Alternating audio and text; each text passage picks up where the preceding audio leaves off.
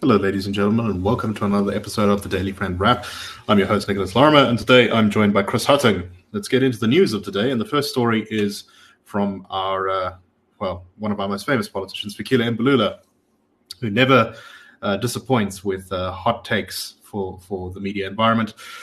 Mbalula was criticized because he went on social media and said, essentially, praise for the election that's just been held in Zimbabwe. After Zimbabwe's Electoral Commission pronounced President Emerson, I said, Viva, that's all. I support democracy. We need to support the democratic outcome and stop meddling in Zimbabwe's affairs by ways of seeking to subvert democratic outcomes. Lift sanctions so that Zimbabwe's economy can flourish and Zimbabweans can go back to work in their country. I'm romanticizing democracy, not regime change. We did send an observer mission as the ANC to Zimbabwe. This week, they will give us a report and we will make our position clear with regard to the outcome of Zimbabwe elections. ZANU-PF is supported by Zimbabweans. That is a fact. They pulled big rallies in that country. The only rallies shown were those of the CCC, Coalition for Change, which is the opposition party in Zimbabwe. Of course, anyone who's paid attention to the news will know that Zimbabwe's elections certainly had many problems. In the lead up to them, opposition rallies were disrupted by the police a number of times. Opposition supporters were killed essentially by armed militias who were moving around. And then when the election day came, opposition strongholds ran out of ballot papers, which only arrived at 3 p.m. And the voting continued on through the night to the next day for the first time in Zimbabwe's history. There were also numerous other complaints that the opposition has leveled. To make matters worse, SADC has said that there were serious problems with the election, as well as the UN and a large number of other countries have criticized the results as not really being free or fair in the Zimbabwe election. Chris, what do you make of Fikile Mbalula's comments? I wonder whether the Secretary General will be in favor of regime change in South Africa in 2024 should it come about as a result of the democratic process with the elections next year.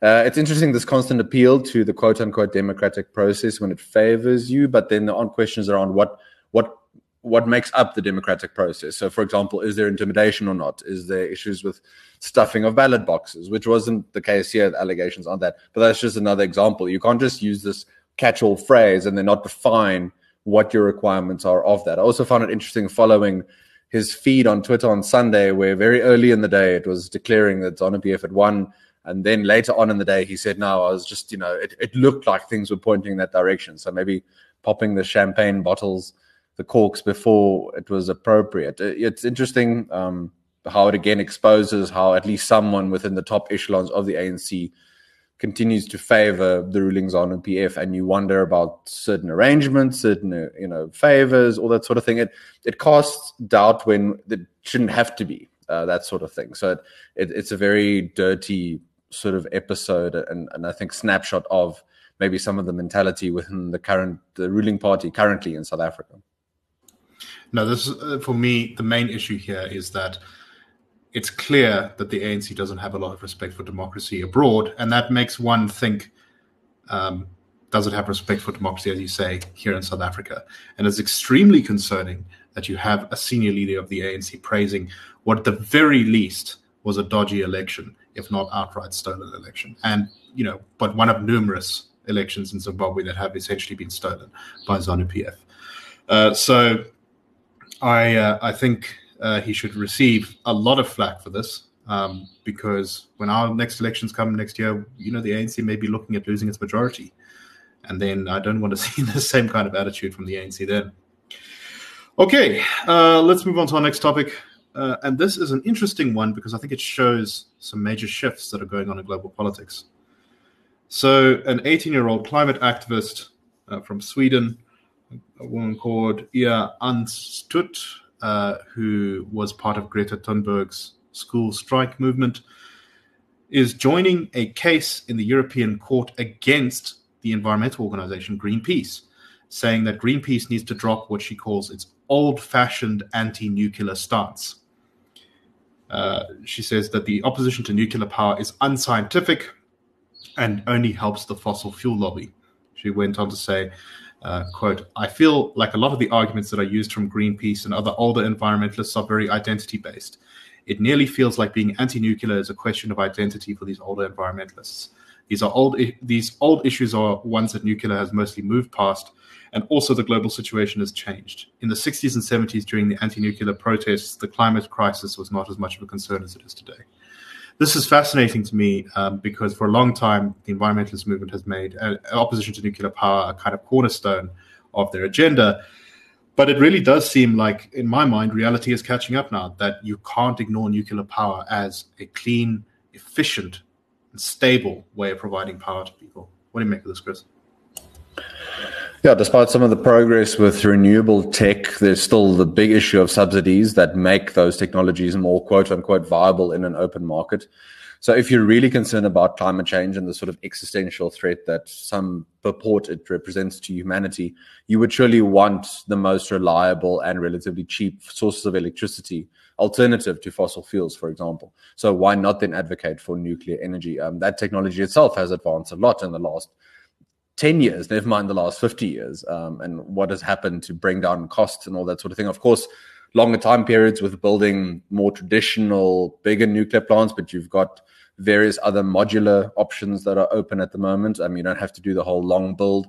If you do that, at least then do the feasibility study and then get those plans moving now. So I'm glad to see the sort of breath of fresh air, as it were, and hopefully you'll get at least more competition in ideas and advocating for different solutions. You don't have to just go down one route. It could be many competing sources of electricity, as long as it's a market where there aren't massive government subsidies punting one or the other, because then you inherently make the rules of supply and demand ineffective. And one of the reasons that those bigger stations have been held up for so long is because of the incredible work that organizations like Greenpeace have done to oppose them, that often tie them up. When someone in a developed country wants to build a nuclear power plant, you can have literally like decades of legislation and community activist protest and that kind of thing, which basically makes it completely unaffordable. It's only recently that we've actually seen, I think in the US, they finished building their first reactor in Georgia, which is the first one to open in many years. And I think there is now a shift in the global environment that is saying, this is actually a fuel and a power that's, as you pointed out, it's changed a lot. It's become more advanced.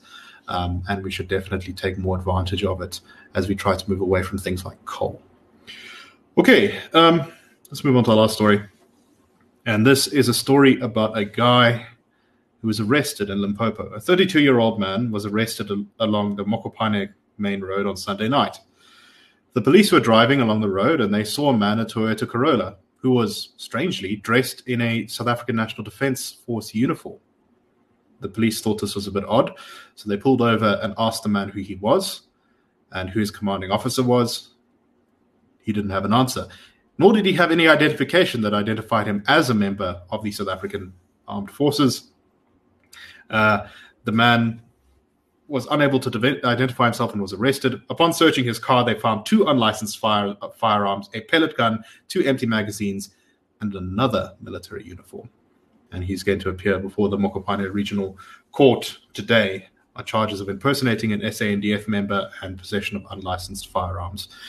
Chris, I think what this really does highlight is the significant problem, I think, to sort of things like arms control and just sort of respect for kind of officials of the state that the South African Defence Force is, right? Because we don't know how many firearms have been looted or lost or sold from SANDF stocks. There's definitely at least some evidence to suggest that that does feed into our illegal firearms problem in the country. And also, it's just not good when you've got random people running around. I mean, it kind of sounds like this guy might have had some, shall we say, less than noble intentions with all of these things he was carrying. What do you make of this? Yeah, sometimes these sorts of things could result in very harmless outcomes, but other times tragedies. If you've got this loose control, if you want to use the word control, I'm using that term loosely, of arms control, for example, in the hands of the defense forces and of the army. This past week in our risk alert to our clients, we unpacked a bit of analysis on hacking that has taken place of the SANDF systems. So across the board for the SANDF, lots of problems, the capacity of the force itself being diminished. over time, and then that feeds into more criminal elements. And the police, of course, have their own challenges. They can't counter necessarily when these other arms proliferate across society, into gangs, into sort of mafia activity, and that in and of itself then has a negative effect on society and on the economy. So lots of challenges for the SANDF to try and tackle, and there's sort of one symptom or manifestation of the issues that they currently face, unfortunately. Indeed. Anyway, that is all the time we have for today. So thank you very much for listening. We hope you found this interesting, and we will see you tomorrow on the Daily Friend Wrap. That's a wrap.